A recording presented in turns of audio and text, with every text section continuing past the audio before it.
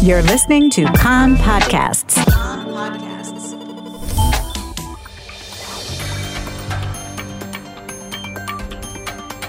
You are listening to the English language news of Kan, the Israeli Public Broadcasting Corporation. The 24th of February. This is Mark Weiss with the top news at this hour. The coronavirus reproduction rate has continued to rise and now stands at 0.9 countrywide. The production rate in the Arab sector is higher than 1, whereas in the Haredi society it stands at 0.69.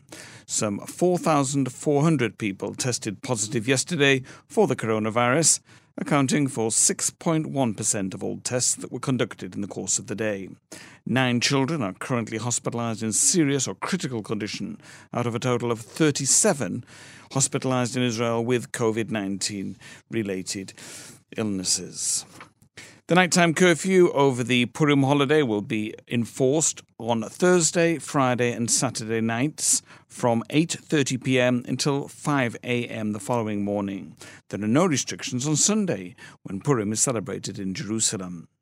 During the curfew, the public will be prohibited from entering the home of another person and from staying more than 1 kilometre from home.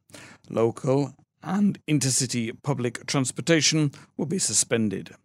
The ban on large public gatherings will be enforced around the clock.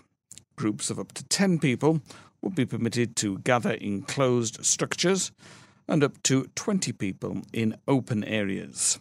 Traditional Purim parades and parties will be forbidden.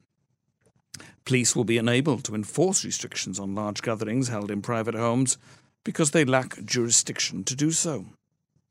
A soldier sustained serious injuries in his head from a gunshot that appears to have been discharged from a second soldier's rifle.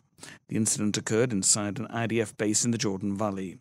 The military police are investigating the incident. The soldier is currently hospitalized in Jerusalem's Hadassah and Kerem Hospital, where he is described as being in critical condition. Israel will provide some 100,000 vaccine doses to 15 countries and the Palestinians in the coming weeks.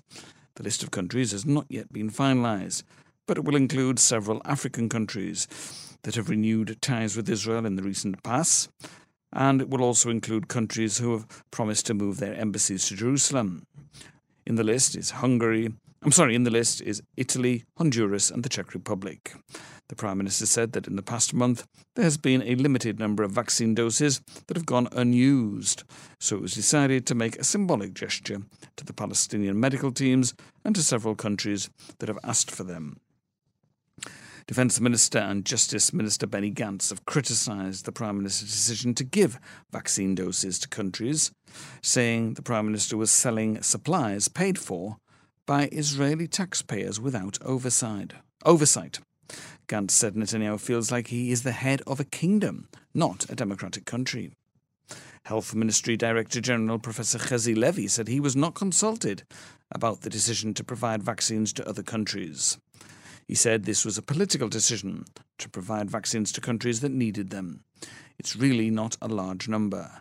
We're also in the process at the moment of getting more vaccines, Levy said. Other health ministry officials criticised the transfer of the vaccines. The coronavirus cabinet has reinstituted requirements for incoming travellers to Israel to quarantine at government quarantine hotels. The decision must be ratified by the Knesset Constitution, Law and Justice Committee. Yamina Chair Naftali Bennett dropped a political bombshell this morning when he said in an interview to Kan Radio that he would not sit in a government if Yair Lapid would be elected its Prime Minister. Bennett said Yamina won't sit in a government that is led by the left, including Lapid as Prime Minister. We don't have any problem with Lapid being part of the government, but the overwhelming majority of the public is right-wing. It doesn't make sense for there to be a Prime Minister from the left. Prime Minister Netanyahu responded in comments to a Likud faction meeting, saying Bennett and Saar have no way of forming a government without it being a Lapid government. A left-wing government under Lapid's leadership, either fully so or partly so. The weather. Seasonable for the time of year.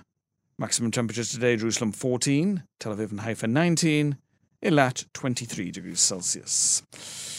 That's the news from Kan Reka, the Israel Public Broadcasting Corporation.